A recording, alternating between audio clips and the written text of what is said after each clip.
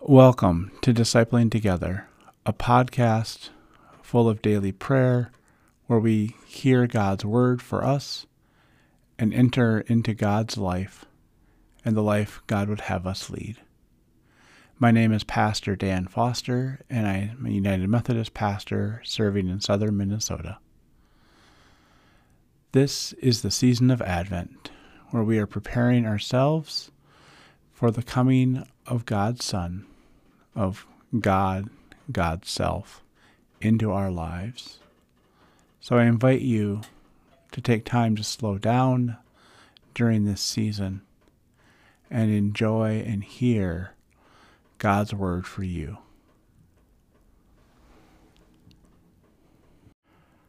Welcome to Daily Prayer for Thursday, December 9th, the year of our Lord 2021. Let us prepare our hearts and minds for prayer. With all of my heart I glorify the Lord. In the depths of who I am I rejoice in God my Savior. God has looked with favor on the low status of God's servant. God has shown strength with God's arm. God has scattered those proud in the thoughts of their hearts. God has pulled down the powerful from their thrones and lifted up the lowly. God has filled the hungry with good things and sent the rich away empty-handed. Our reading today comes from Paul's second letter to the Corinthians, the 8th chapter. Siblings, we want to let you know about the grace of God that was given to the churches of Macedonia. While they were being tested by many problems, their extra amount of happiness and their extreme poverty resulted in a surplus of rich generosity. I assure you that they gave what they could afford and even more than they could afford, and that they did it voluntarily. They urgently begged us for the privilege of sharing in the servants for the saints.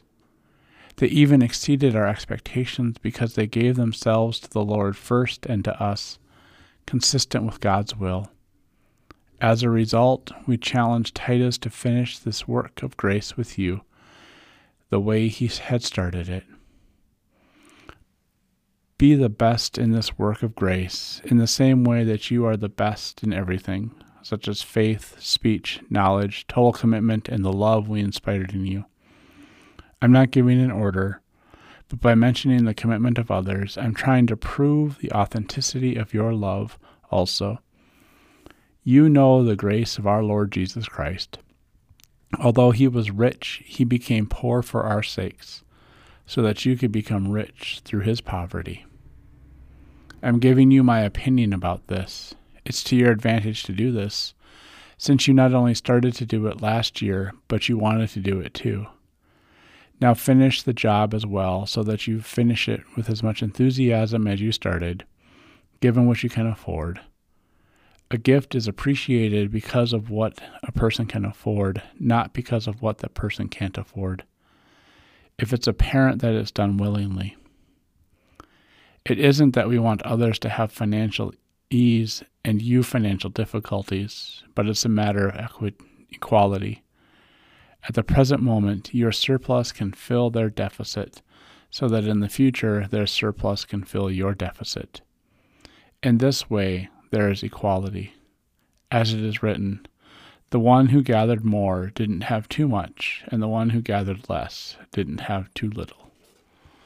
This is the word of God for the people of God. Thanks be to God. Amen. Would you pray with me?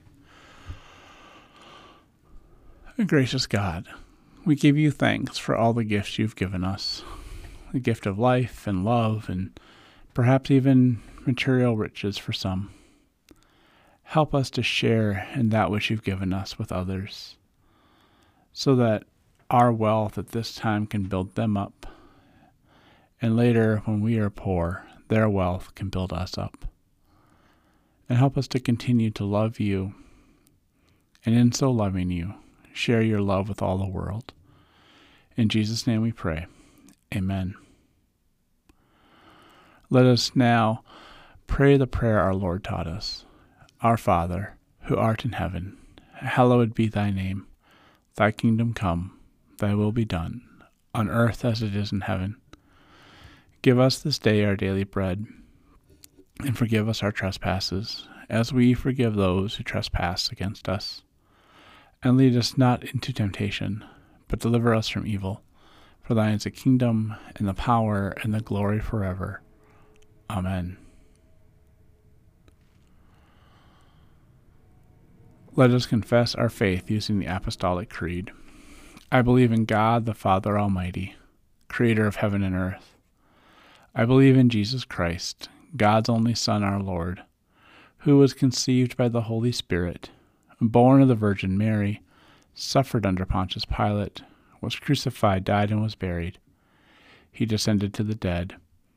On the third day he rose again. He ascended into heaven, is seated at the right hand of the Father, and will come again to judge the living and the dead. I believe in the Holy Spirit, the Holy Catholic Church, the communion of saints, the forgiveness of sins, the resurrection of the body, and the life everlasting. Amen. Glorify the God who has loved you since before you were born, the God who is your salvation and lifts you up from bondage. Amen. Now go in peace and tend to your daily tasks. Amen.